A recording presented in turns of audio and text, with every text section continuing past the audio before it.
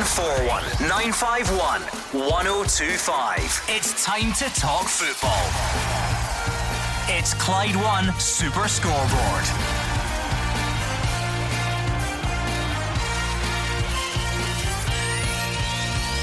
Good evening and welcome to Clyde 1 Super Scoreboard. Rangers get ready to head to Portugal, looking to bounce back from their weekend disappointment. Jeremy Frimpong singing Neil Lennon's praises after his impressive showing at the weekend. And a study yesterday revealing footballers are 3 times more likely to die of dementia. I'm Gordon Duncan. Joining me tonight is Gordon Dalziel and Roger Hannah. And the big two cannot be separated by points. They cannot be separated by goal difference. At the minute, Gordon, they're only separated by goals scored. If it's like this, come the end of the season, we'll have another helicopter Sunday.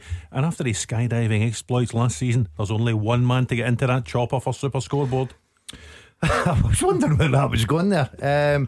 Yeah, I think it's building up to be a great title race, Gordon. I know it's still early in the season, but I said on Saturday, and I'll stand by it just now, after watching both Rangers and Celtic at home, I think they can get through the season, and the only team that can beat them is Celtic or Rangers at home. So I think everything will depend on away form, and we've already seen so far there's a lot of points could be dropped. And a big week, of course, Roger, on the European front as well. Well, listen, the next two, match day 3 and match day 4, are the two big wins. These are the Champions League style games of the two sections. For Celtic, Lazio home and away, a great Italian name, a great Champions League pedigree, some terrific players, Sergei Milinkovic-Savic, Ciro Immobile, guys like that, you know, coming to Glasgow. There'll be a stern test for Celtic, arguably the sternest test they'll get in the group. And for Rangers, home and away against Porto, over to the Dragao. Porto have been in the Champions League season upon season. They've just dropped 10 out the qualifiers this year. This will be the ultimate test for Rangers come Thursday night over in Portugal. You can tell this man's just back from holiday. He's really sharp tonight. First time I've ever seen him the darkest out of us three on a Tuesday night, because you and I have got I've got sallow skin, you like sunbeds, and Roger's usually I've got the sallow skin as well. I don't think so. But Roger's he's bronzed. He's looking very well. Yeah, he's looking very good. Was it a football fact finding mission or a bit of downtime? Listen, Butte's lovely at this time of year. I can imagine. But in seriousness, Gordon, it's a big week. And this is just what you have to get used to. It's the Thursday, Sunday. It's back again after the international break. And it'll be interesting to see how both fare. Yeah, both big games, Gordon. Both difficult games, you've got to say. Celtic with the home advantage. Rangers obviously going to Porto. Well, a bit of work to do after Sunday's display. They'll be really disappointed at the way they played against Hearts, the way they defended first and foremost. Steven Gerrard will be working on that to put it right. And Celtic at home, after watching them against Ross County, I know Lazio are completely different from Ross County, but going forward, attacking, the way they moved the ball, I thought Celtic were absolutely brilliant at the weekend, Saturday. What was your overall sort of feelings after the weekend, Roger? We're living week to week at the moment. Celtic have away disappointment prior to the break, and in the first match day back, it's Rangers who have that away disappointment, and it sees Celtic take advantage once more. Yeah, and it's like it was, Gordon, in the old days where, you know, the team who went first at the weekend, if you like, would try and get the victory that would put the pressure on the team that went second.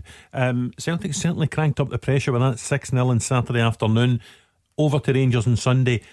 And they stuttered and they stalled and they only got a point at Tynecastle, and they only deserved a point at Tynecastle. Even Steven Gerrard admitted that himself. So now we've got an interesting weekend because Celtic go up to Aberdeen, an Aberdeen team that's just won 3-0 at Fir Park against Motherwell. Sunday lunchtime, the pressure will be on Celtic to get the positive result, and if they get that positive result, it's then to Ibrox for Rangers. I know the point Daz is making, nobody else will beat them other than Celtic. Nobody else can beat them domestically at Ibrox, but they're home to the team who are currently sitting third in the Premiership, which will be the biggest test they'll get. 0141 951 1025. That's the number you need to get in touch tonight. Anything at all that's on your mind, put it to the guys, and we'll get stuck right into some good discussion and debate. Hopefully you can also tweet if you would rather do that, at Clyde SSB. Let's go straight to the phones and speak to Tom, who's a Rangers fan from Cumbernauld. Hi, Tom. Good evening. Good evening, Gordon. Good evening, Andy. Good evening, good evening, and two Gordons and a Roger. You're fine. Yeah. Good evening, Gordon and Roger. Good evening, Tom. I hope the 3 year well tonight. All good. As you know, Roger and Gordon, I've been there on a few times, and I've got a couple of points about Rangers on Sunday. The performance on Sunday, it was bitterly disappointing to lose not get the 3 points. Mm-hmm. And a point to Gordon, the 3 years, is, do you think the Tavernier needs to get dropped? Or if they invite Flanagan just for a few games until he gets his confidence back, because his performances have dipped, I think, this season. He's certainly come in for a bit of criticism. It's well documented. Everybody says it. Defensive, he's not great going forward, and his quality ball into the box. Even I'm hearing Rangers fans now saying that even that's missing just now. He was poor at Tynecastle. Yeah, it was a mistake for a goal. We all understand that. He's a captain. It'll be up to the manager. He'll have an idea of, day to day, his training, how he's looking, how he's feeling. He's either got to come out of it, Gordon, or he's got to play through it. What would you do right now if you were in Steven Gerrard's shoes? I'd play him. You'd just keep him in? Yeah, I'd stand by him. Why? Because I think he brings more to the table playing than sitting on the bench for me. I know that people will come on here and argue about what about the goal he gave away there, his defending, some of his crossing at the weekend was poor. Understand that, but I just think that he's a kind of player. He's been there week in, week out for Rangers throughout the seasons since he signed at Rangers. He's a captain. I know people now question that, but he's the captain of your team. I think he can play his way out at Gordon. I think he's decent enough to play his way out at. He's going through a tricky spell at the club just now. It's up to him to show a bit of character. The reason why the manager made him captain, you've got to stand up and count it. This is a time for him. Me personally, people will argue, I would play him. Roger, this story's actually moved on a bit today. A story in the Daily Record, I think it was this morning, with Mark Warburton saying along the lines of, careful what you wish for with the criticism of James Tavernier, because he says there's a host of English top flight managers ready or interested in taking James Tavernier away from Rangers. I bet there isn't. At the risk of repeating myself, and I spoke to this in the show the Saturday after Rangers had lost in Bern. Now, I like James Tavernier. I think James Tavernier brings a lot to the Rangers team. He creates a lot of goals, he scores a lot of set pieces, he scores a lot of penalties. I think going forward he's a very good player. Now, Steven Gerrard won't drop him, but what I said in the show a couple of weeks ago, and Alec Ray and Craig Beattie tried to take me to task a wee bit. I don't know whether they misunderstood my point. My point is simple. James Tavernier can't defend. He's not a very good defender at all. And over the years he hasn't learned how to defend any better.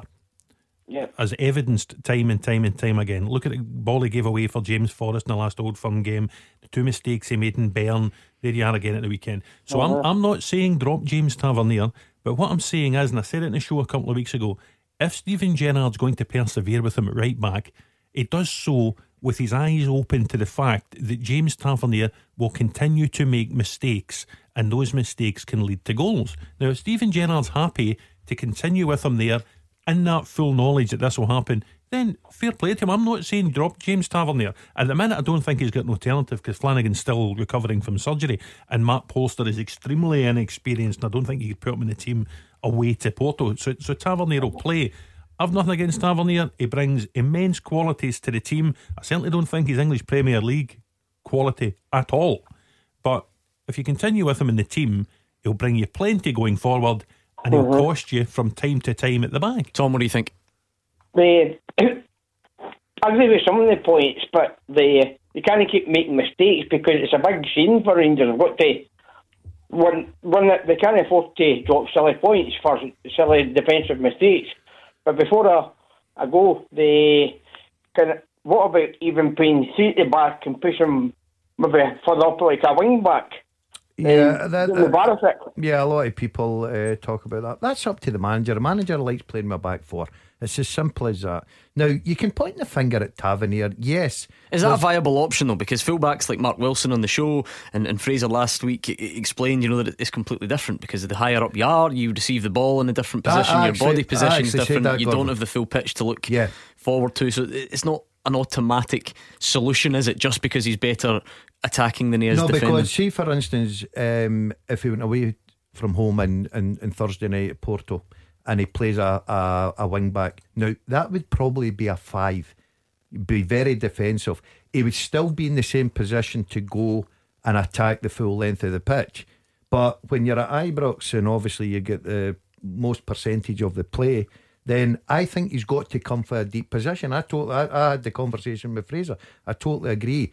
But I think that people are getting carried away and everything's getting put at Tavernier's door. I'll give you a perfect example. If I'm the Rangers manager and I'm looking at the early stages of the game on Sunday, when Hearts hit the bar, what about the left back? Why does he not close that down better? Why does nobody point the finger at him?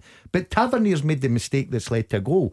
But unfortunate enough for the left back, he gets away with it because it hits the bar. Now, I've said it all along. I don't think Katic and Golson are a good partnership. I really don't.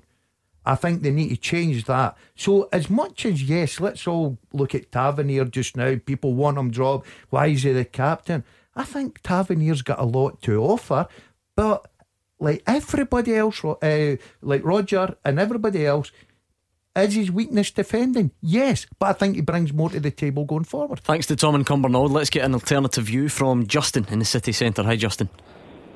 Hi guys, how you doing? Good, thanks. Justin. I was hoping to go on last night. I find myself for the first time agreeing with Gordon. Oh dear. Which is a bit a frightening aspect, to be fair. But I'll change my point of view then, Justin. the reason I was coming on tonight, I was hoping to go on last night, to be honest, because I'm as a Rangers fan, I'm getting a bit disheartened and demoralised, to be honest with you, listening to people coming on and slating Tavernier and slating the manager. The manager doesn't know what he's doing. We call us last night and all this kind of stuff. And he shouldn't be a Rangers manager. He hasn't got it, and Tav hasn't got it. I think as much as it's good to be now competing with Celtic on a like-for-like basis and genuinely having a title challenge and being in Europe and playing against teams like Rapid Vienna and Porto and getting the expectation, I think we've also got to be a wee bit realistic in the fact of where we were 3 years ago, 4 years ago. Teams like Liverpool, teams like Man United down south, or any of the top 6 down south, their fans don't expect them to win week in, week out. They genuinely don't. Even the Liverpool fans don't expect them to week in, week out. Where have we got the divine right to now expect that Rangers fans, because we're now challenging with Celtic, because we're in a far better place, because we've got a quality manager in place and quality players, that all of a sudden we expect to win week in, week out? We're starting to have a short memory. We need to be backing people that have... Everybody makes mistakes. Everybody goes through dips in games. And to start jumping on people's bandwagon and jumping on people's backs doesn't help. You think we would have learned for that over the last couple of seasons and annihilating people. Time to start getting behind the manager. We've got a solid, strong manager. Best we've probably had since, I would probably say, Walter Smith. And that carries himself well, carries the club well. It does everything, as far as I'm concerned, the right way. Time to start laying off, start backing people as opposed to throwing criticism and, cardboard managers that played FIFA for a couple of weeks and all of a sudden they're a football manager and know what they're doing. But I agree with you, Jordan. I think people need to back off Tavernier a wee bit and take it for what it is. People make mistakes, support them, play through it. Don't start criticising and nailing people to the wall, because that doesn't help. The biggest problem now for Tavernier, and it's unfortunate, the mistakes that he's making are getting punished. As I said, if that ball that comes over from the right hand side goes in and Saturday early on, Sunday, Gordon, you're having a real go at your left back. Why is he allowing that cross to come in? Why is he not out there stopping that cross to come in? Unfortunately for Tavernier now, it's just the way things are going. That happens in football. Everybody gets their turn at it. Every little mistake that he's making is getting punished, highlighted. Tavernier stripping the captaincy, get him out the team. What's Steven Gerrard doing? I just think, my personal opinion, and you ask me, would I stick with him? Yes, I would. Roger, the defence, if you like, against the sort of the case that you put up, talking about his mistakes and his defensive weaknesses. I think Mark Warburton said it in that piece, is that people focus more on what he can't do rather than what he can do. Oh no, listen, I'm very careful to say, I said it a couple of weeks ago and I said it at the start of the show, what he brings to the table is important to Rangers. It really is. He'll have scored more goals than any other fullback probably since Sandy Jardine for Rangers. He's been prolific, partly from set play, but also from open play as well. He's scored goals, he gets forward, he creates a lot of goals. His stats in the final third will be very impressive if you were to sit down and look at them. As Daz says though, the problem he has is at the other end of the pitch, he is susceptible to making these mistakes, and unfortunately for him, he's a 2 or 3 in quite quick succession. So the good stuff going forward, for once, is being overshadowed by the poor stuff at the back. A lot of times in his Rangers career, the good stuff going forward has overshadowed the poor stuff at the back, and he's looked really, really good. He's just been unfortunate that he's made some high profile errors. As Daz says, those high profile errors have led to goals. Shouldn't detract from what he brings going forward. I've never said at any stage take him out the team. I've said in the past you could maybe move him forward once Flanagan's fit and play him further up the park so there's a bit of defensive cover in certain games. But Steven Gerrard will keep him in the team. Steven Gerrard will retain him as captain, but he'll do so with his eyes open to his defensive flaws. If he was perfect defensively, he wouldn't be playing for Rangers. He would be playing in the English Premier League. Justin, we get a lot of calls and a lot of tweets on this show, not only criticising his defending, but the skill set required to be a captain. I take it, listening to your opening remarks, that's not something you buy into? No, yes, he's positionally sometimes a bit naive. I think he's not what you would class as an out-and-out defender. But, like they've said, that what he contributes, I mean, I think it was 22 assists or something like that last season, which is a lot higher than even a lot of goal scoring attacking midfielders in Scotland, let alone a right back. Do you know what I mean? So what he provides going forward, like you've said, is probably one of the best in Scotland, stats wise, probably one of the best in Europe. But he has to do better defensively. I think a big difference in last season to him this season, and missing some of the highlighted parts that you're talking about, make mistakes, is I think this is us now starting to notice where Candace really supported him and covering a lot of his runs and the legwork and the running that Candace used to do. That isn't there anymore. So it's having to be Goldston that comes out and covers it. It's having to be Katic, which is pulling one of them out of position to cover Tav's gap. And I think that's where that the kind of mistakes are being made, because somebody else is having to cover it. I've heard that quite a lot, Gordon. It might be true because Justin's not alone, but is there also the possibility, because this happens in football, that players become better once they've left, or better when they're not there, just because people start putting 2 and 2 together? Well, what I'll say, Gordon, on this is I was very surprised that Candace left the club. I actually liked him as a player. Right, I liked him. I thought he was a very willing worker, got up and down the line. Yes, he was what you call a straight runner in the game. He just went up and down the right hand side. I thought he put in some terrific balls, done his shift. Surprised at that. But if you look at this, what I call a myth about Candace, no, because let's go back to the Sunday Hearts goal. If Candace was on that part, he's still making the mistake. So it's nothing to do with Candace. And if you look at other mistakes that he's made, it's not like he's getting exposed, is it, in terms of wingers running at him? No, it's more just judgment errors. That's exactly what it is, Gordon. It's just judgment now, and he's getting punished for it. Justin in the city centre. But before we change tag, can I just tell you, at the weekend I was just down the road from a football stadium in Antalya. The score at the weekend was Antalya Spor 0, Genclerc Beligi 6. And of the 6 goals, Daniel Candace scored 3 and created 2 in the Turkish Super League. Oh, I miss him. There we go. That's why we sent you on the scouting mission for good reason. Just in the city centre, thank you very much.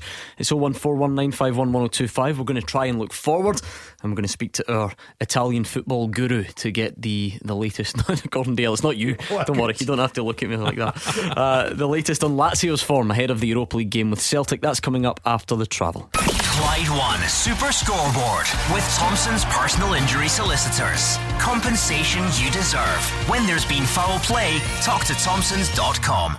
Gordon Dalziel and Roger Hannah here with me, Gordon Duncan, on tonight's Clyde One Super Scoreboard. So many tweets coming in at Clyde SSB still about James Tavernier. Colin Williams puts up a good defence. He says Roger's come up with 3 games in which Tavernier's made mistakes, yet he's played 154.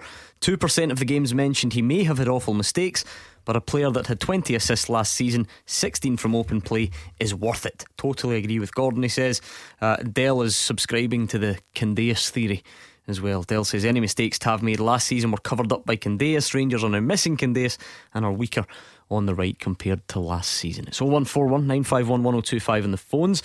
We are of course trying to look forward because we've got a massive week coming up in the Europa League for both Rangers and Celtic. So let's turn our attentions to Celtic against Lazio in the company of Alistair Mackenzie. Alistair is a sports journalist based in Rome. He's going to give us the expert insight into Lazio. Alistair, thanks for joining us. How are you?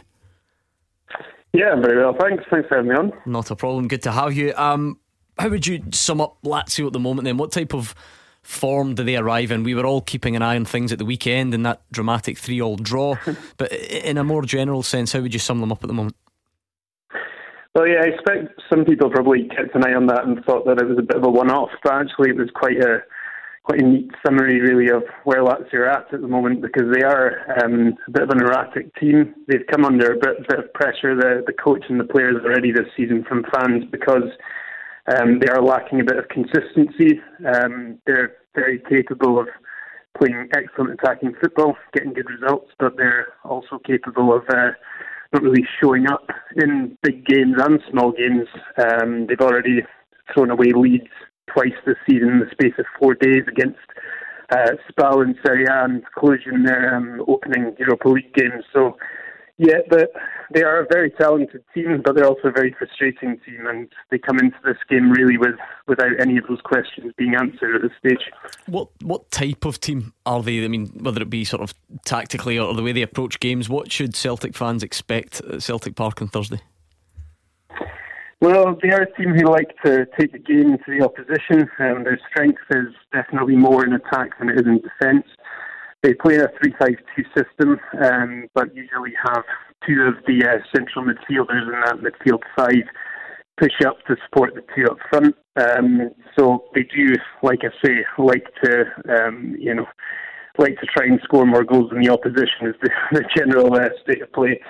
But yeah, I mean, having said that, the game against Celtic on Thursday, it remains to be seen what kind of team will line up for that, because it's very likely that the team will be rotated, as it generally is for the Europa League group stage games, and that not necessarily a B team will be put out, but a lot of the key players are likely to be rested for the game, which means that perhaps the balance will be a bit different for that one. Alistair, there's been talk already Luis Alberto, the former Liverpool player, could be one that's rested. I know, there's doubts over Manuel Lazzari, even Stefan Radu might not come.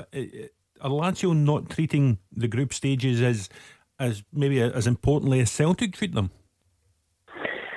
Yeah, I don't think so, no. I mean, there's a general kind of apathy around the club and the fan base anyway about this tournament, or at least I should say this stage of this tournament by now. That comes mostly from the fact that Lazio have been involved in the Europa League for, I think, kind of 6 out of the last 7 years. Generally, they always get through the group stages, usually fairly easily. And I think there is possibly a bit of a lax attitude towards it because of that. I think the group they've got themselves into this season is more testing perhaps than the ones they've had in the past. But only 8,000 fans bothered turning up for the game against Rennes, which was their only home game so far, which was, kind of told you everything you really need to know about how the fans view this stage of the competition. So yeah, I think it's also seen as an opportunity for some of the fringe players in the squad, obviously, who want to be pushing for first team spots to kind of put their hands up and try and say that they're worthy of that. And the squad depth isn't brilliant, it's decent, but yeah, like you say, if Luis Alberto, for example, is taken out of the team, they automatically are blunted a lot in what they can offer. He's got the joint most assists in Serie A this season. He's been absolutely instrumental in the way that Lazio attack. So dropping a player like him out of the team does just change what kind of a threat they can pose. There was 2 goals again at the weekend for Ciro Immobile. I'm sure Celtic fans would regard Immobile as the biggest threat to Celtic on Thursday night. Will he start the game, do you expect? At this stage, it's still quite hard to say. The training reports that came out from the session that was put on this morning were pointing towards him not starting, because Felipe Caicedo and Joaquin Correa were kind of tested together in the front two. It's very likely Caicedo will start. He's the one who didn't play on Saturday in the Atalanta game, so he's likely to start this one. Immobile, though, it's a bit of a tricky one. He wants to play every game. The guy has got a massive appetite for football, for scoring goals. There's no doubt about it that he'll be kind of really up for getting his teeth sunk into this match. But it really is up to whether Inzaghi judges it to be in the team's best interests. I think he'll already have a bit of an eye on Sunday night against Fiorentina, which is in quite a big away game in Serie A for Lazio. There's a very busy period at the moment between the league and the Europa League group stages. So I think there is a possibility that Immobile will be left on the bench. But the one thing I should say as well is that the last game against Rennes, Lazio played very poorly for the first hour. Were 1-0 down, and it was actually the substitutions that changed the game. Luis Alberto and Sergej Milinkovic-Savic both started on the bench in that game. But when they came on, between the two of them managed to completely change the course of the game and turn it around to win. So even if some of these players do start on the bench, I wouldn't put it past them to be able to make an impact at some point. Great insight, Alistair. Thank you very much for joining us.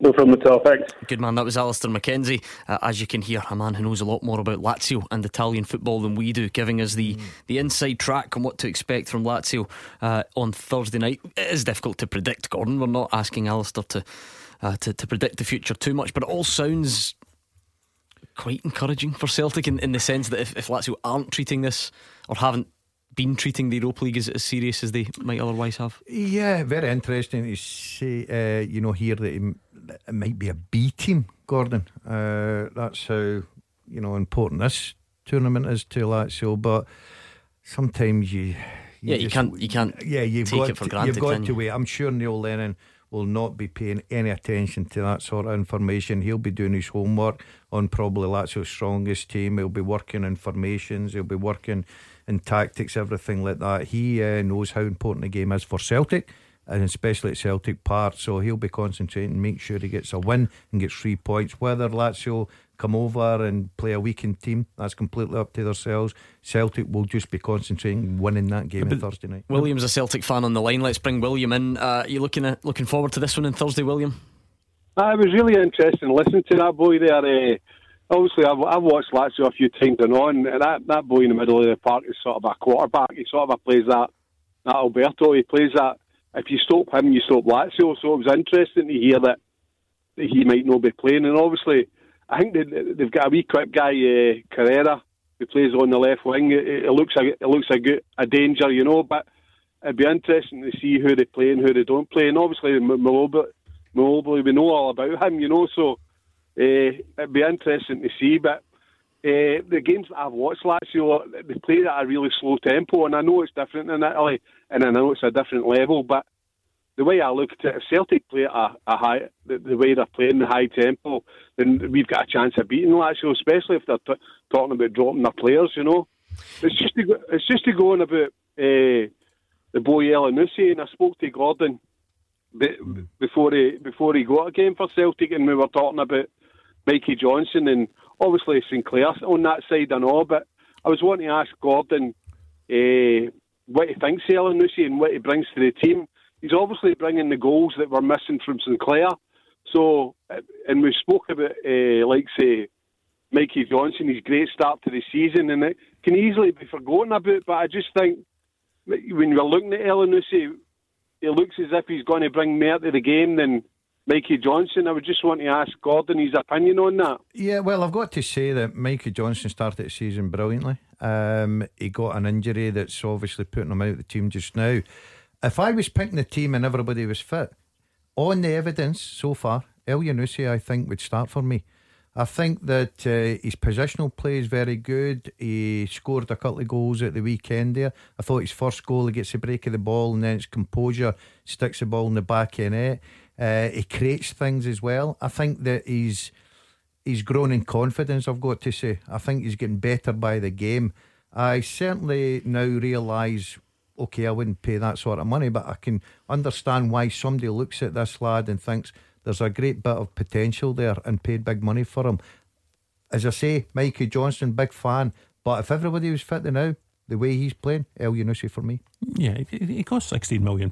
You know, he's not just a young rookie that's been thrown into the team. He's an established Norwegian international. He's played in the English Premier League. Celtic fans remember, you know, what he did as a Molde player as well. So he's got the pedigree. 4 years ago this week. Yeah, I think all Neil Lennon can do, you know, with these lone players to say, listen, here you go, there's a platform, you go and play and show us what you can do. And El Yunusi has done that, and for me he's taking the chance. I agree with you. I would have him straight in the team, and I think he'll play the game on Thursday night. I think more games he's getting, Roger. He's looking better, he's looking more confident, and especially when you start off and you score a good goal at the weekend, it sets Celtic off and obviously a comfortable victory. Yes, everybody can complain, well, it's only Ross County, but you've still got to go out there and perform in front of the crowd, and you know, make sure you keep yourself in that position, because there's lots of competition there. I think the boy's playing very, very well just now. You get the final say, William. I totally agree. I think I hadn't seen Elyounoussi, and I think he probably does bring more, and especially if he's bringing goals like Sinclair on that side, bring goals. You could probably say that Elyounoussi is probably a better level to play than Mikey Johnson, but I wouldn't rule out Mikey Johnson. I still like the boy, and I hope he gets as much game time as possible. It's just a wee point about Rogic. I don't know about Rogic. It was funny because in Rogic on Saturday, I don't think he was involved in anything, and I know he's just back for injury, but I just think even though we won 6-0, the game sort of passed him by, and I don't think he'll start on Thursday. I think he'll probably bring Christie back in. So I just think to myself, it was a strange one with Rogic playing, and he hardly had a touch of the ball, and even though we won 6-0, it was a bit strange. Well, do you know, I actually watched him because I've been a big fan of his. I think you set up the fan club, did you not? The official. Yeah, I've been a big and to be fair, the lad's never let me down because he's been terrific. Apart from on Saturday when he didn't get a touch against Ross County. What I'm going to say, and I was sitting with Alison watching him, and he just looked like a guy that hadn't played a lot of football, Gordon. He needs a bit more sharpness. He needs more game time. He's certainly got the ability. He was still getting into good positions, but he was taking that extra touch that he normally doesn't take, and he was getting caught in the ball a few times. He didn't influence it the way he normally does. But Christie is the number one in that position just now. Thanks to William and Craig End. There are various ways to get in touch tonight, of course. Don't forget, it's not only the phones. And James from Irvine has a very simple question, Roger. He says, where is Greg Taylor? I don't suppose he means right now. I think he means generally. But listen to Super Scoreboard like the rest of Scottish football on a Tuesday evening, I would have thought. Greg Taylor has probably been slightly unlucky. I think if Greg Taylor had been in the door before Bolingoli, then the roles might have been reversed. But Bolingoli got there first, getting the team first. He overcame the initial hiccups, if you like, and he's performed well. And Neil Lennon doesn't want to take him out the team when he's performing well. So Greg Taylor will just have to bide his time, work away. I think he's a diligent young man. I think he'll work hard.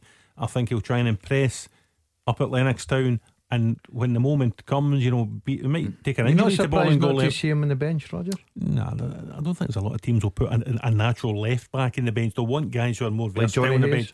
Johnny Hayes could fill in at left back. He can fill in further up the park. I think you need versatility on your bench. I think that probably works against Greg Taylor. Arsenal had a 26 million player on their bench last night, left back. Listen, there's problems at Arsenal. If Unai Emery cannot see that Kieran Tierney is a better player than Sead Kolasinac, if Unai Emery can't see I'm a better player than Sead Kolasinac, then there's problems. We just gave you the insight into Lazio ahead of their game with Celtic. Rangers fans, don't you feel left out? We'll do the exact same thing for Porto after the travel. Clyde One Super Scoreboard with Thompson's Road Accident Solicitors. The compensation you deserve when you've been sidelined. Talk to Thompsons.com. Gordon Dalziel and Roger Hannah are here with me, Gordon Duncan, on tonight's Clyde One Super Scoreboard. We're about to speak to our Portuguese football expert, going to give us the lowdown on Porto ahead of the meeting with Rangers on Thursday. Let's squeeze in a call quickly before we do that and check in with Brian, who's a Rangers fan, on the line. What's on your mind tonight, Brian? My point tonight is the Rangers' defence. Maybe when you do in him, just to drop Tavernier just for a game or two, just to keep them in trimmed. And I just think they changed the back to centre backs willy-nilly. He needs to get these two centre backs playing, whether it be Edmondson, if he's that, all your ravings about him, he should be playing straight away, whether it be Golson, Katic or Hollander. Because I think Golson's never been, I think he's played in all the games he came, or maybe one or two, but he changes centre backs willy-nilly. Too often for my liking. He should have a steady back line like Terry Boots or Richard Goff. Now then, they'd have settled partnership, and until maybe one gets injured. But I think maybe that's the problem is. Let me put that point to Roger. Roger, I mean, like any manager, he certainly does change his players. That's what managers do. Is it quite willy-nilly though? Because I'm sure if you looked at the stats, which I don't have to hand, Katic and Goldson together would be by far the number one partnership used. It doesn't change that often, does it? No, it doesn't change that often. Hillander's played a few times. Edmondson, I think, came in for the Hamilton game, was it? And played, but more often than not, it's Goldson and Katic. A lot of these changes, you know, a lot of it nowadays, Gordon, it's down to sports science and the stats and who's needing to rest and who's needing to play and how often they play. And there'll be key guys within the team. Daz will tell you himself, there'll be a sort of leadership group within the team who will play right through. McGregor, Tavernier, Goldson, Davis.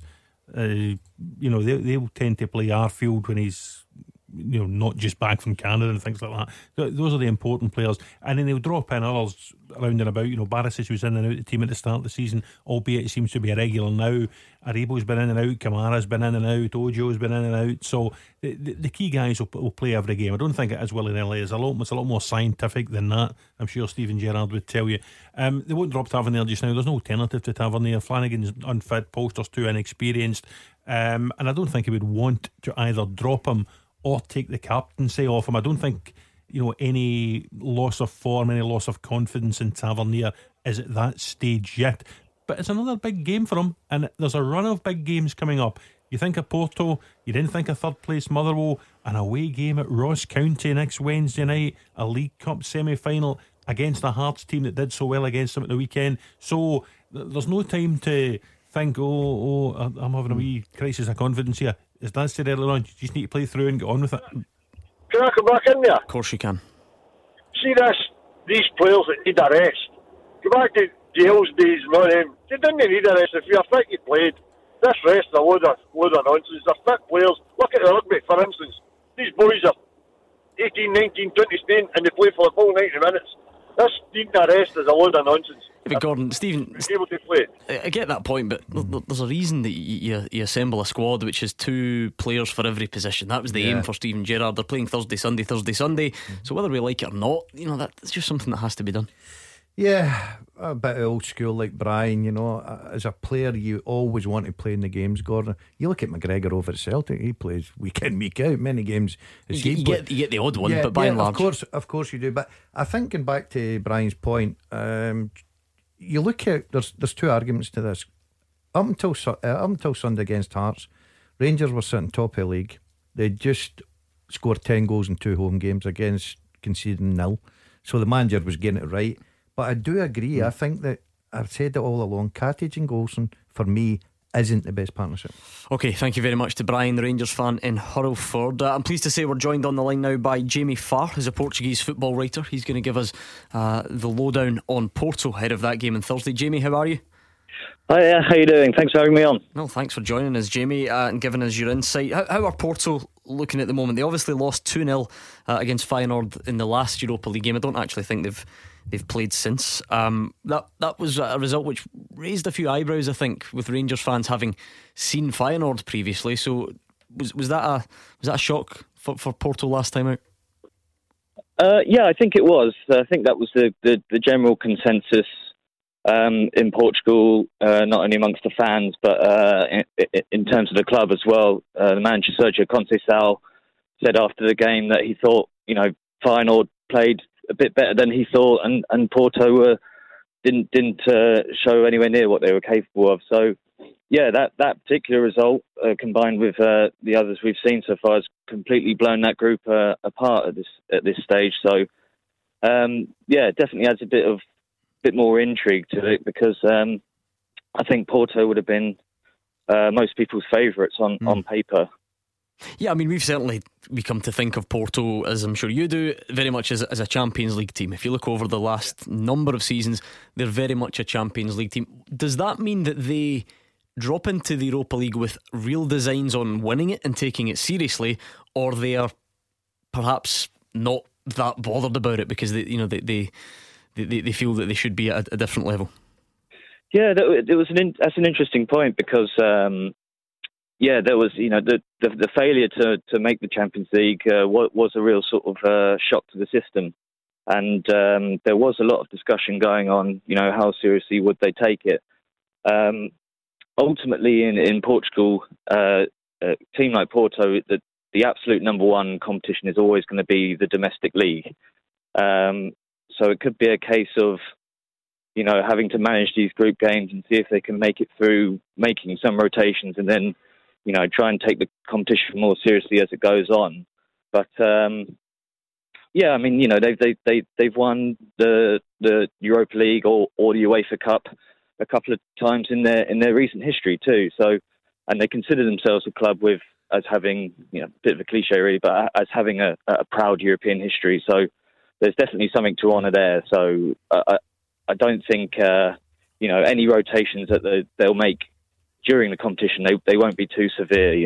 They'll always be putting out a pretty strong team to win. Who would be the obvious danger men? Who should be the men that the Rangers fans should fear the most? Well, I think from an attacking perspective, one would have to be Moussa Marega, who is a player, who's been in a few sort of transfer and gossip columns over the past couple of years. Is a really real nightmare kind of player for defenders to deal with. He's got a huge physical presence, and one of these guys who really closes down defenders, presses high from the front, and doesn't give defenders a second on the ball. So he's definitely the one to watch in an attacking sense. Whereas I'd say Danilo Pereira, as a defensive midfielder, is possibly pound for pound the team's best player. And he's someone that is very difficult to get past, but also can link midfield to attack quite well. And so if those two are on form, it sort of sets up a strong spine to get through. Jamie, all four games in the group so far have been won by the home team. Does that crank up the pressure on Porto to maintain that on Thursday evening, to get a home win, and then it just gives them a little cushion over Rangers for the return at Ibrox in a couple of weeks' time? Yeah, definitely. I think so. They'll be looking to, I think it's, a common rule of thumb really that, you pick up the points in your home games, and that's generally going to be enough to see you through to the knockout stages. And after beating Young Boys in the first game and seeing what Feyenoord have been like on their travels, you wouldn't bet against Porto beating Feyenoord late in the group. So definitely, and the dynamic of this being a double header, as you say, with the away match to come, they'll be definitely fully focused on picking up a result, and would probably look at if they're able to get 4 points, I think they'd probably take that as an acceptable total from those two, because Rangers can be very strong at home. Just before we let you go, Jamie, is the Pepe that plays for Porto at the moment the same character that we're used to over the years? He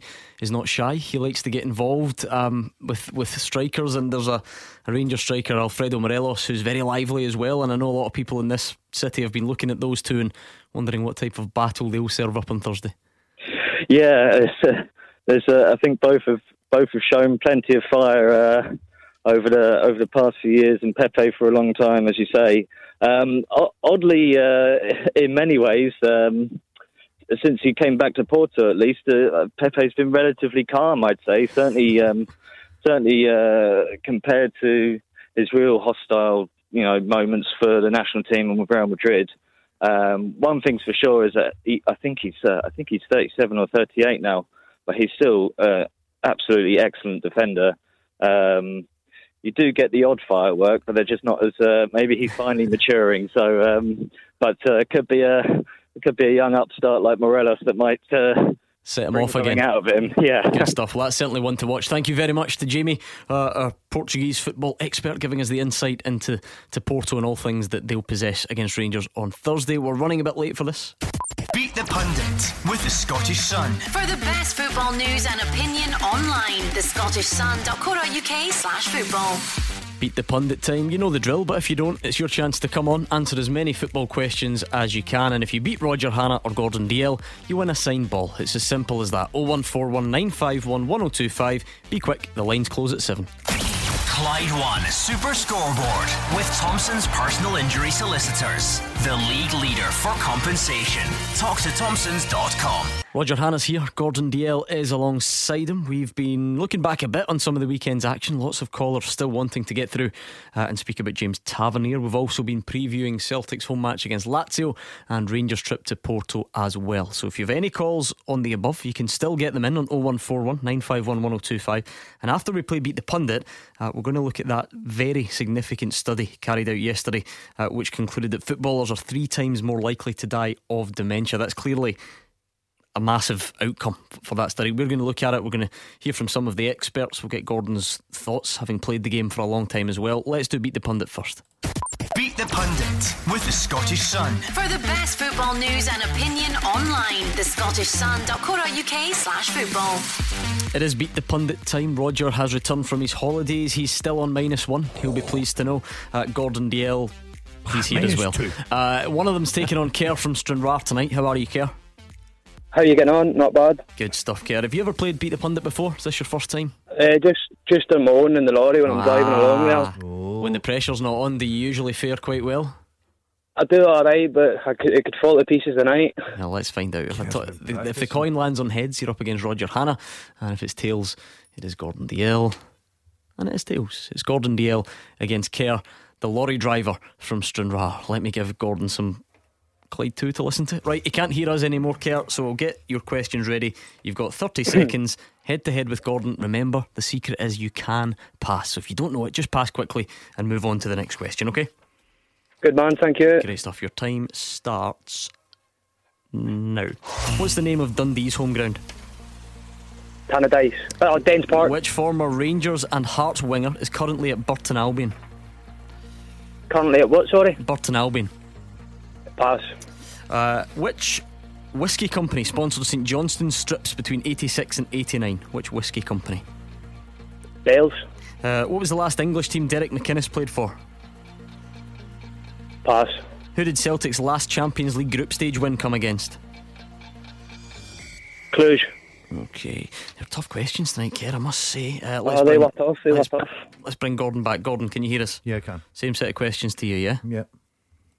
What is the name of Dundee's home ground? Dens Park.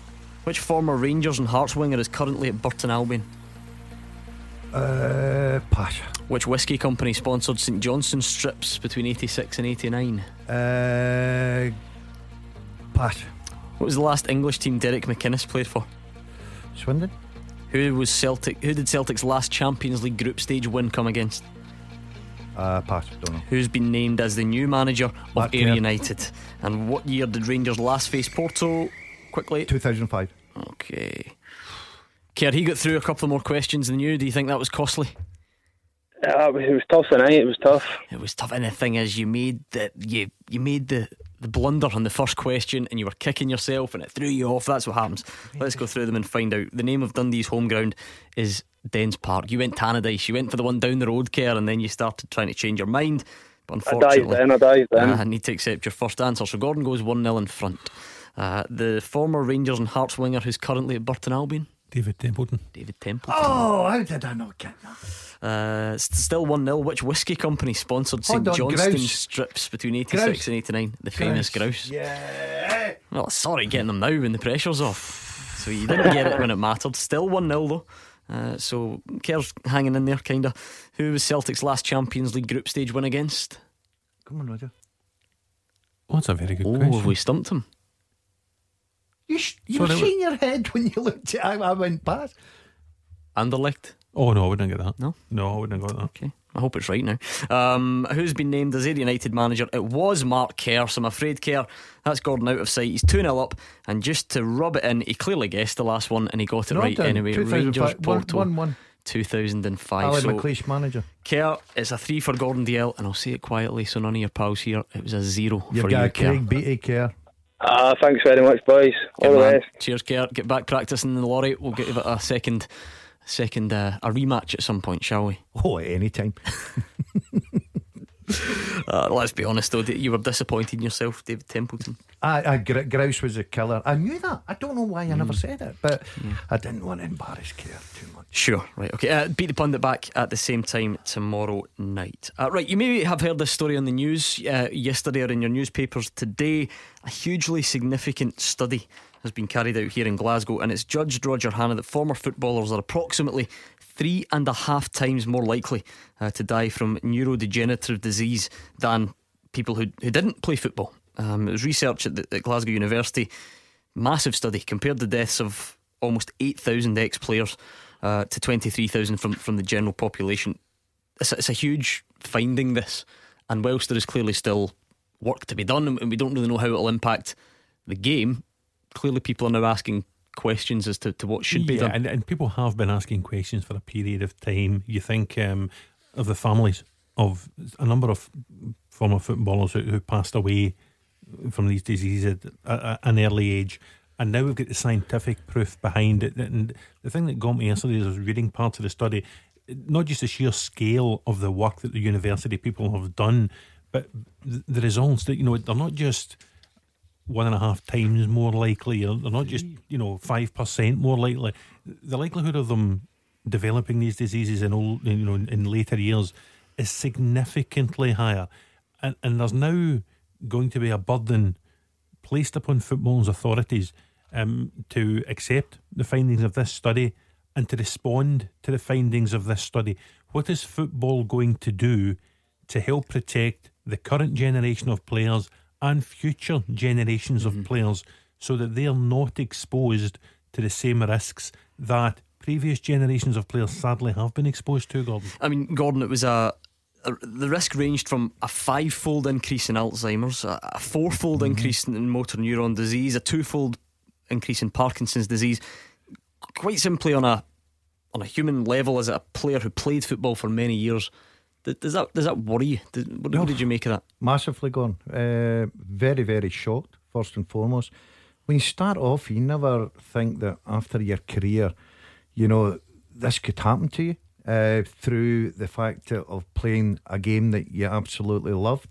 But Roger's right. I'm delighted that people are now working very hard to try and get to the bottom of it, to stop it and help the younger generation that's coming through. But I've got to say, I know I like a laugh and a joke, but that was very serious when I read that. I mean, the nature of the study, this is not specifically about headering the football. I know that's the conversation that will generally follow. That's not specifically what the study was about. But Dr. Willie Stewart, who led the investigation, accepts that you can clearly look and make certain estimates at this point that there could well be a link. We don't have data in these health records as to how many times they headed the ball.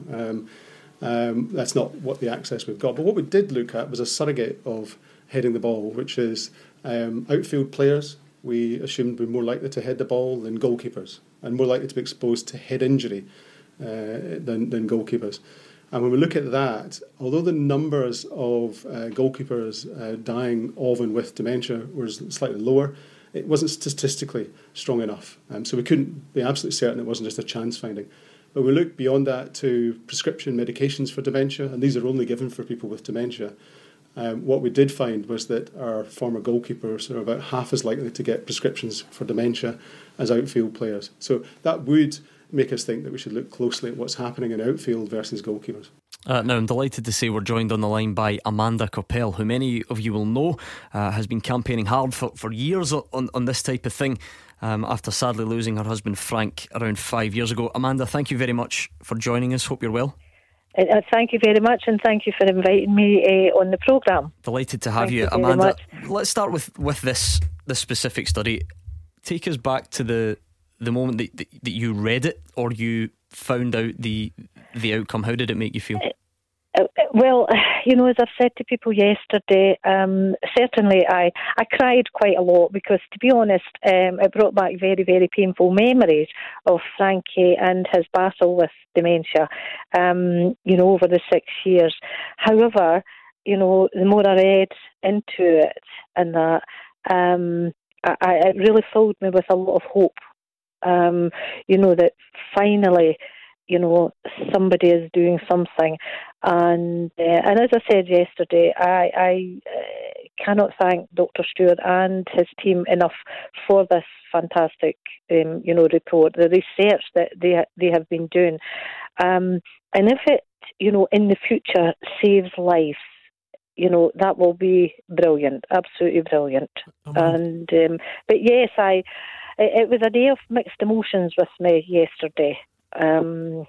First of all, as I say, remembering the courageous battle that Frankie went through, during that journey with dementia, but also, as I say, filling me with a lot of hope, because, as I say, if it can save even 10 people in the future, everything will be worth it.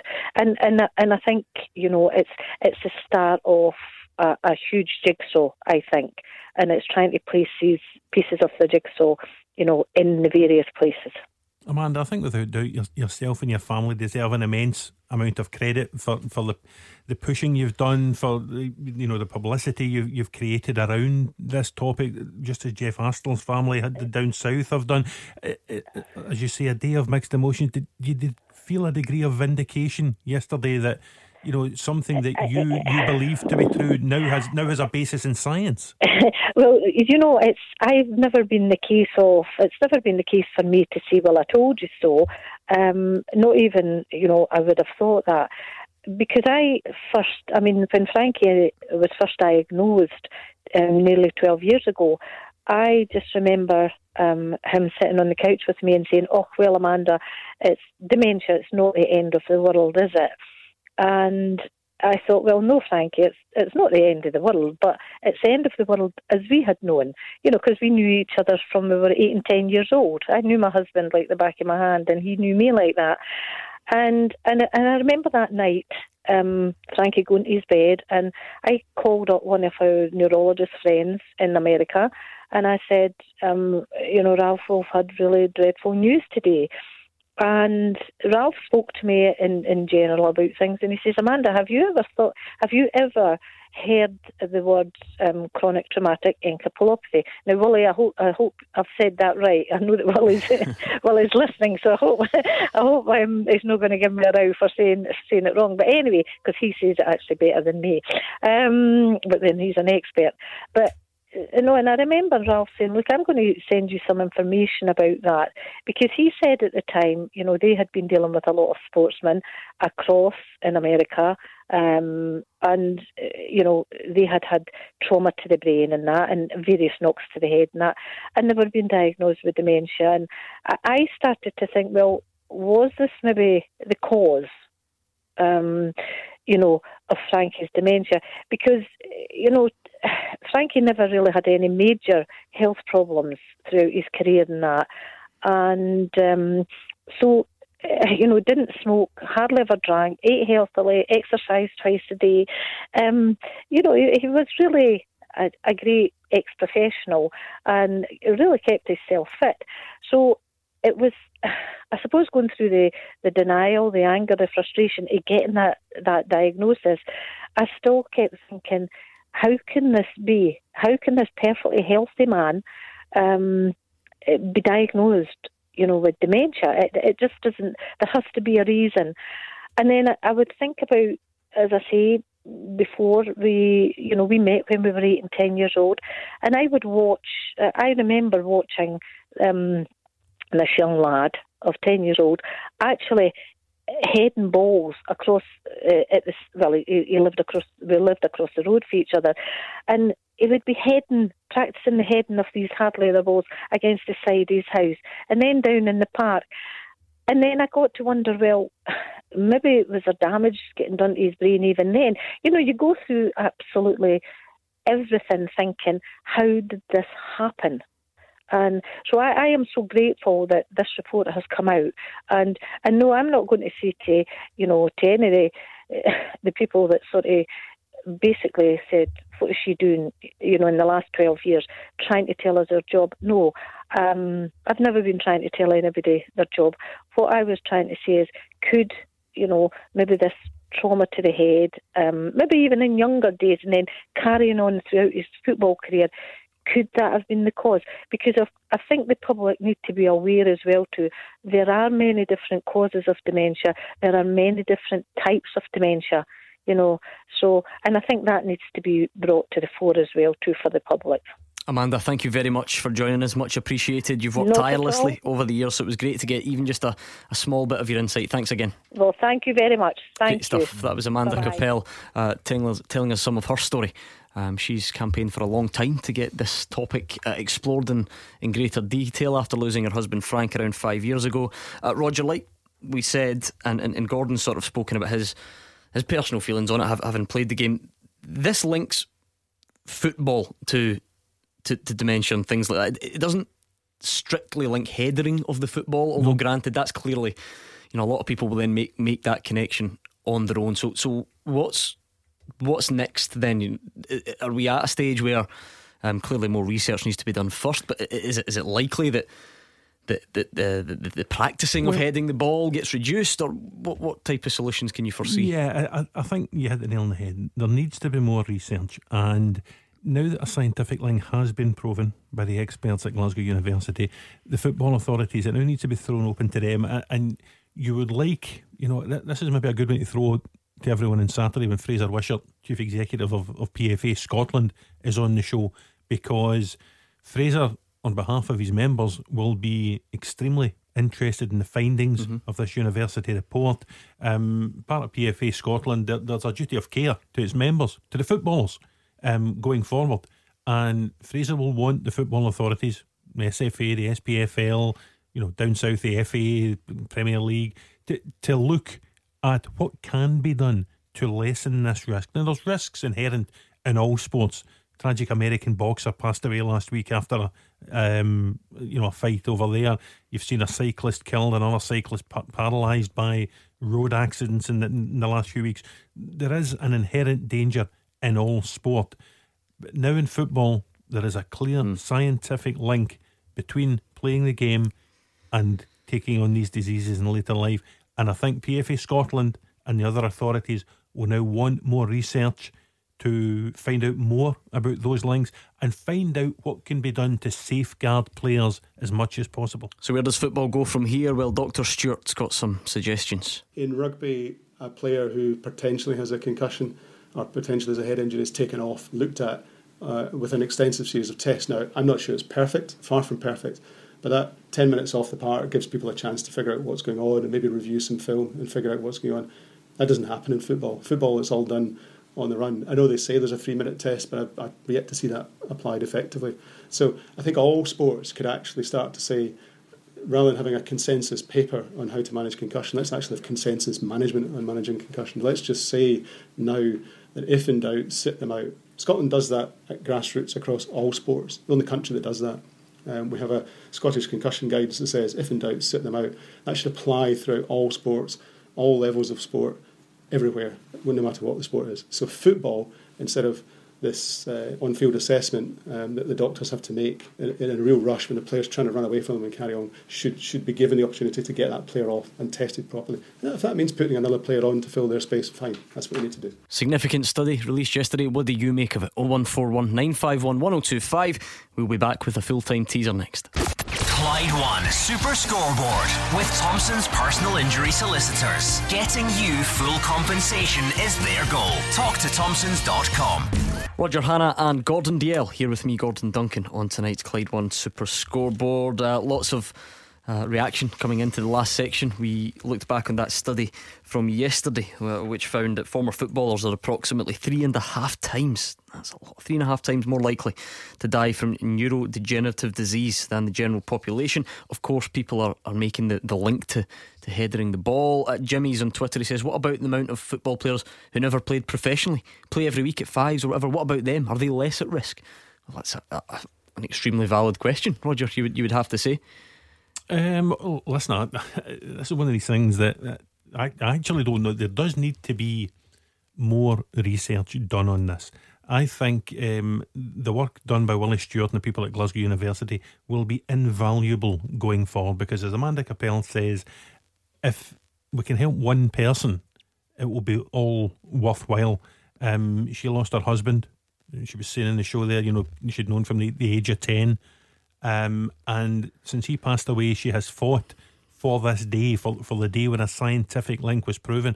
And now it's over to the researchers, and I think as well to the football authorities. The football authorities need to take the lead on encouraging more research into this, and then looking at what can be done to protect the footballers. Okay, I'm not going to lie to you, because I wouldn't do that. Tonight's teaser question is an absolute stinker. Absolute stinker. I mean, in a good way, in a testing way. It's been sent in by our old friend John Smith, who always provides the difficult questions on a Tuesday. Not always, but by and large. And this one is tough. You're looking for 11 answers, but I will just settle for as many as you can get. Oh, is it that hard? Yeah, I think so. I think there's a couple on there that even Roger Hannah, even after some R&R, some studying in the sunshine for a week, I still don't think he's going to get them. So here's the question. Since 98, 11 players previously capped by their country have signed for either Celtic or Rangers, but have failed to make 3 appearances once they got there. So since 1998, 11 players previously capped by their country have signed for either Celtic or Rangers, but failed to make even 3 appearances. What about your man? I think you might get. I think I know what one you're going to say, and I think it's right. I can't remember his name. It's ridiculous. This is going to sound silly. Greg Taylor? No. No. How no? Funnily enough, I wonder if this was sent in. Is Compere one?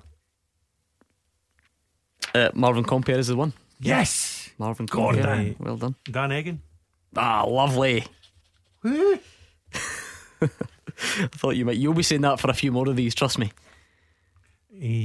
This is what I love, because that's undeniably difficult, but you two have got 2 of them already. Was Pippo Maniero capped by Italy before he came to Rangers? He is not one. No. Funnily enough, he appeared on last night's teaser. Can I say again, Greg Taylor? No. So he signed after 98, yeah? And he was previously capped by his country, as a Kilmarnock player. He's not made 3 appearances. And he's made 3 appearances for Celtic or Rangers. We'll add him to the list. Okay, thanks. Well done, Roger. You tell that smudger. Probably researched it before the transfer window closed. These things happen. You can't research a question like that overnight. John Smith doesn't get them wrong. Some of the people who send them in might. He doesn't. Marvin Compere, Dan Egan. Any more? Greg Taylor. No. Greg Taylor. You've added him to the list. We've now got 12. Well, regardless, you're still looking for another 9. Yes. Okay, that's a good start. That's well done.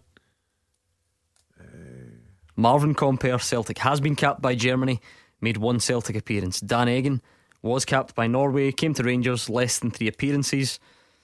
What about the big Dutch winger for Celtic, Roger? Dirk Britka? Yeah. No. Oh, great effort. Great effort. What about the Venezuelan lad at Celtic, Fernando de Ornelas?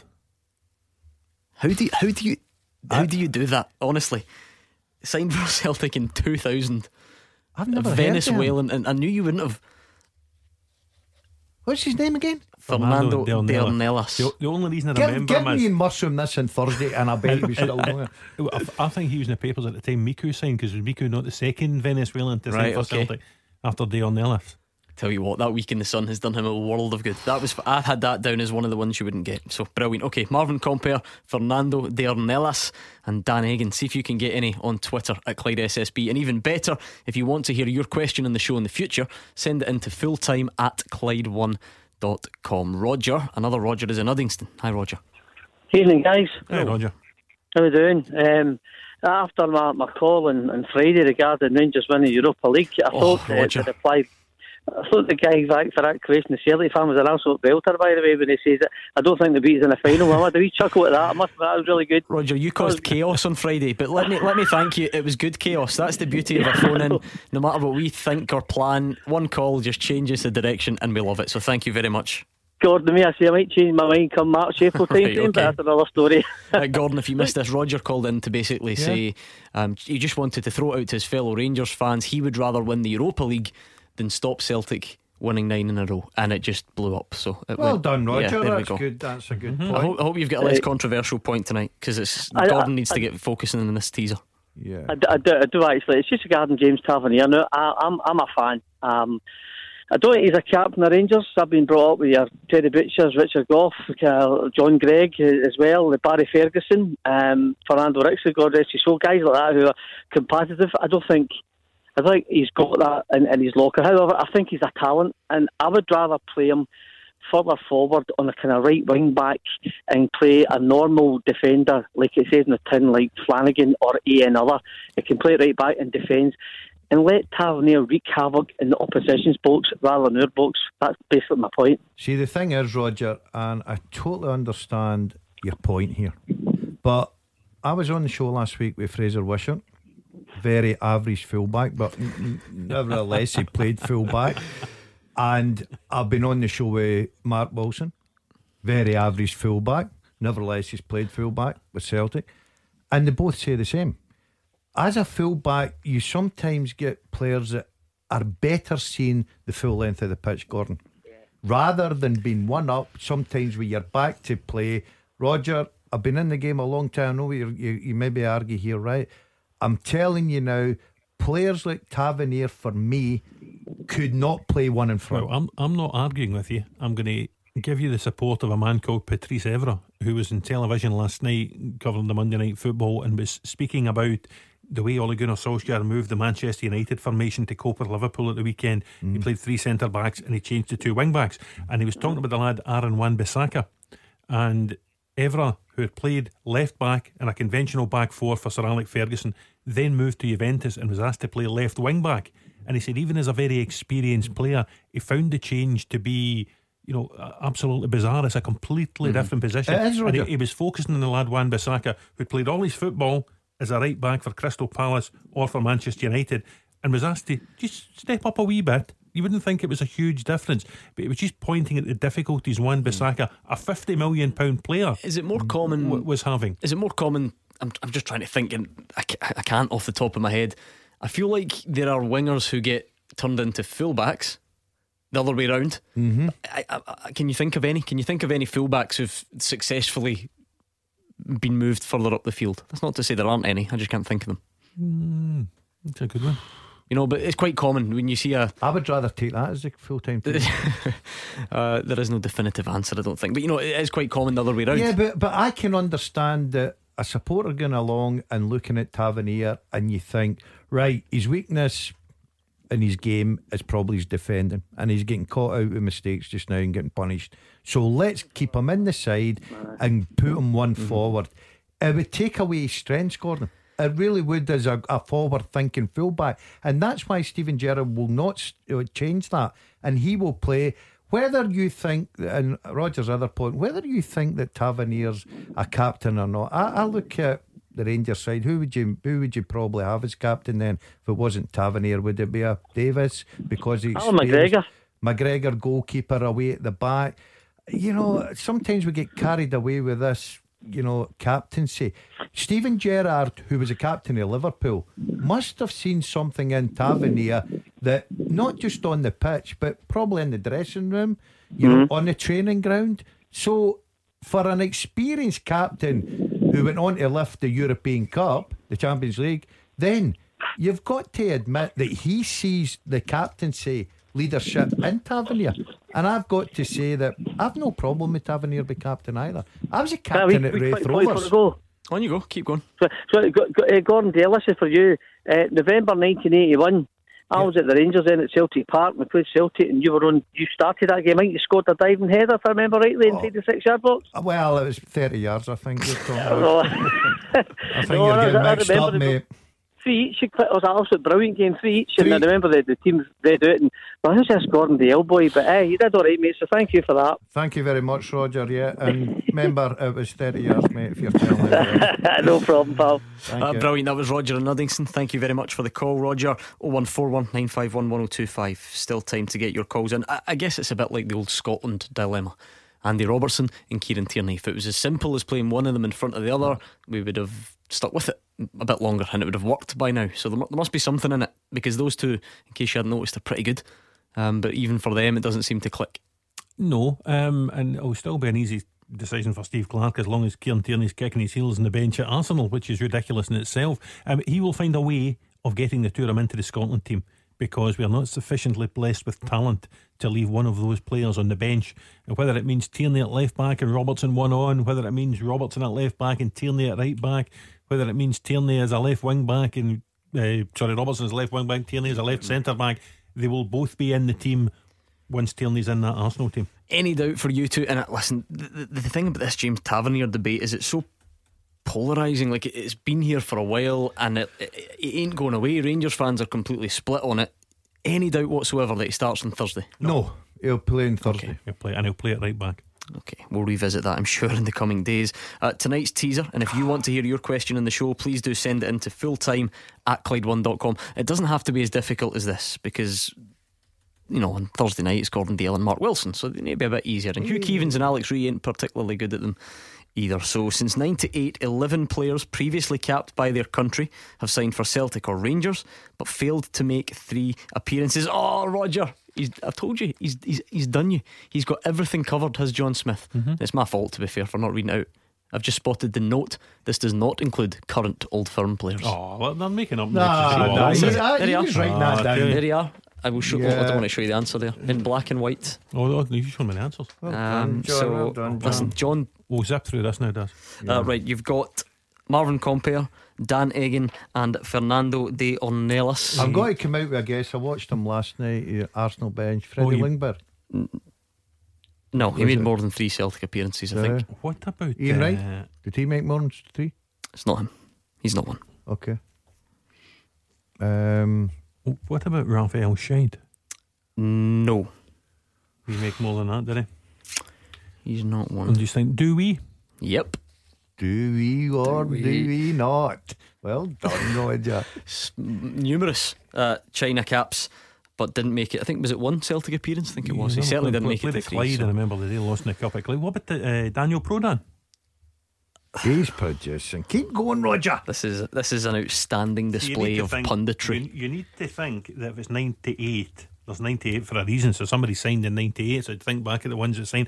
I remember when Advocat was the Rangers manager. Look at him psychoanalysing the question. There was a couple of Finnish lads signed who didn't do very much. Tero Pentila and Marco Kaupila. No, not so smart now. No.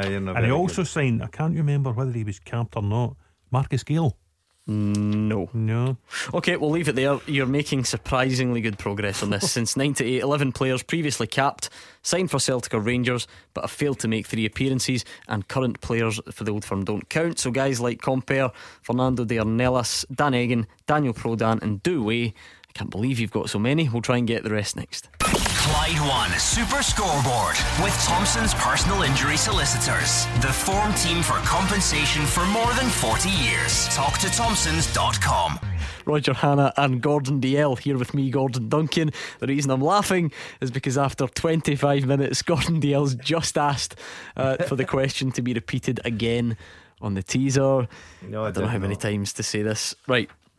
Since 98, 11 players previously capped by their country have signed for Celtic or Rangers but failed to make 3 appearances. Guys like Marvin Compere, Dan Egan, Daniel Prodan, Douay and Fernando de Ornelas. I'm going through some different eras. What about Philip Sebo? Nope. Oh, what a shout that is, Roger. I think some of these guys that Paul Le Guen brought in. Carl Svensson? No. You've probably got the only Paul Le Guen signing, I think. Oh, no. Have we? Mm-hmm. Who? Oh, sorry, no, there are no others, is what I meant to say. There are none. I was getting confused What with about, Dan Egan. Francis Jeffers? Nope. Okay, you've got one. Jan Inga Berget? No. Now I'm now looking at Dylan Kevin signing. Kell may play military. Yes, played plenty. Andrew. Right, you've got, what's that, one? You've got 3 Rangers left and 3 Celtic. Is that right? Yeah. Okay, I'll give you some more thinking time. I might need to give you a clue. There's a goalie in there. That's your clue. A goalie. Dimitri Karin? Nope. A Rangers goalie in there. Who's that for a clue? That's a good clue. Still doesn't help. I'm trying to think. Jesper Christiansen? Closer to home. Not that close, but closer. Steve Simonson? He wouldn't be camped, would he? Nope. Roy Carroll? Yes. There we go, Roy Carroll. Okay, I'll give you more thinking time. Let's speak to Russell in East Kilbride. Hi, Russell. Hi, how you doing? Good, thank you, Russell. What's on your mind tonight? Just 2 points. I'm a Rangers fan. I like James Tavernier. I think he should be kept within the team. Again, I'm on the side where I think he should be moved up a little bit. I'd like the captaincy to go to maybe Steve Davis, given his experience internationally. He's been up and down the country. The second point is, you obviously touched on the dementia debate earlier on. I work day in and day out with people with dementia, and it's easy to assume that it's all physical and head contact and the rest of it. But I think when you're dealing with, you live a high profile life like that, you're in the limelight, so people are criticise you quite a lot. So you're living with stress, depending on how well or how not so well you play, and I think that can kind of get to you as well. I think you kind of maybe linger on that a little bit, and I think that's maybe certainly a part towards depression and other mental health issues. Yeah, I think that's a really fair point, Roger, because I've repeated it a couple of times and want to do it again.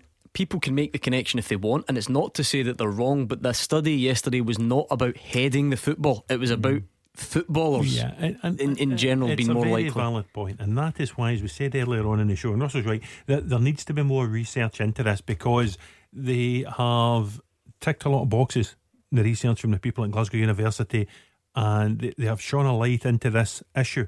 What now needs to be done is there now needs to be more detailed research to look at the real cause. If it's not caused simply by heading the ball, why is there these results thrown up by the university research? Because the scope of the research was enormous. 32,000 or so people examined. It's not as if they've gone out and asked a dozen folk in the street.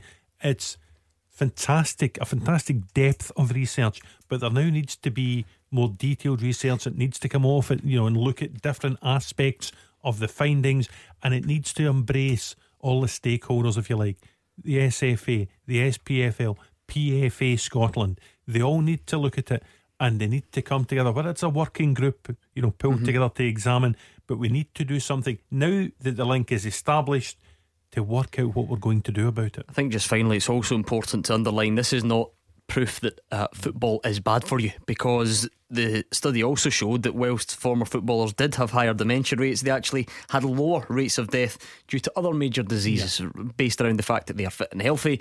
I think it was heart disease and things like that. So this isn't about football being bad. Russell, that was a really important point. I'm glad you brought it up. Thank you very much.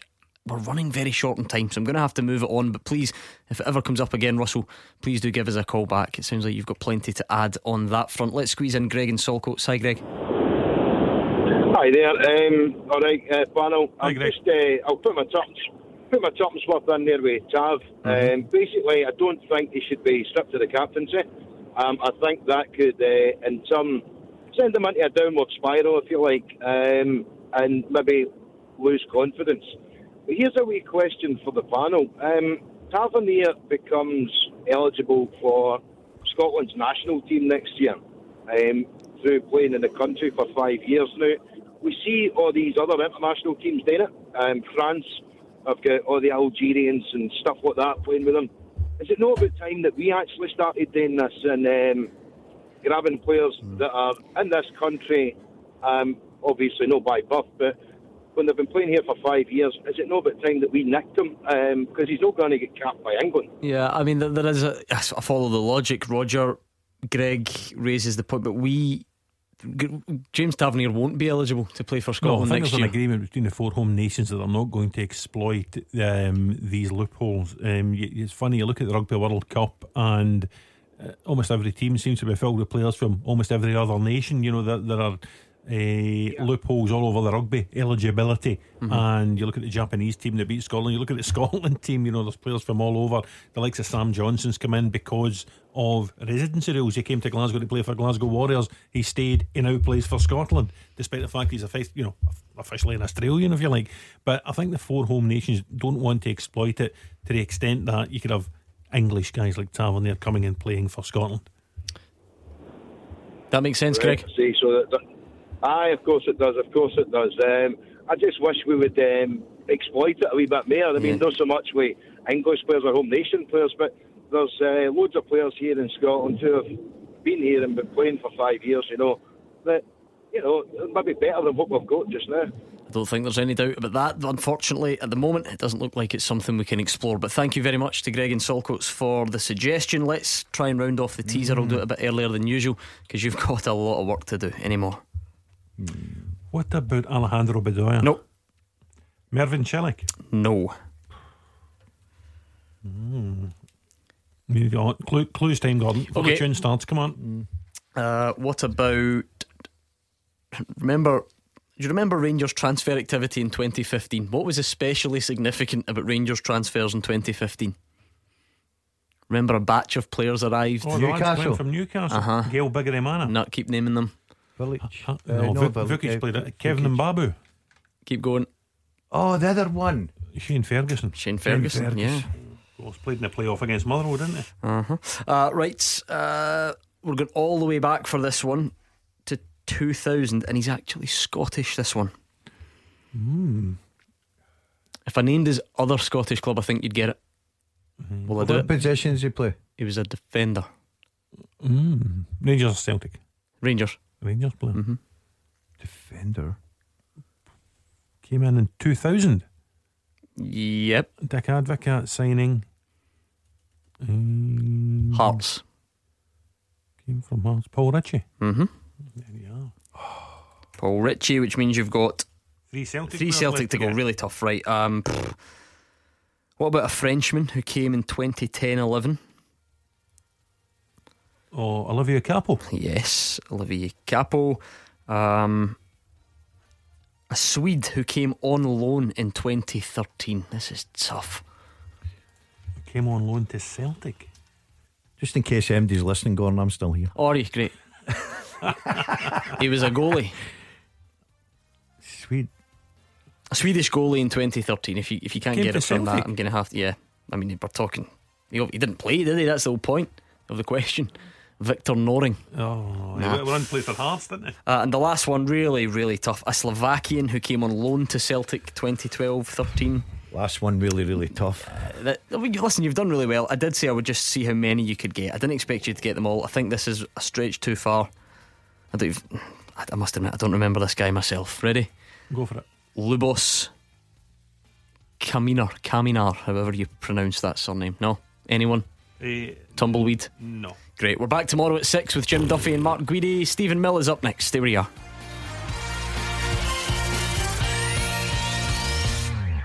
Clyde One Super Scoreboard with Thompson's personal injury solicitors. They play to win every time. Talk to Thompsons.com.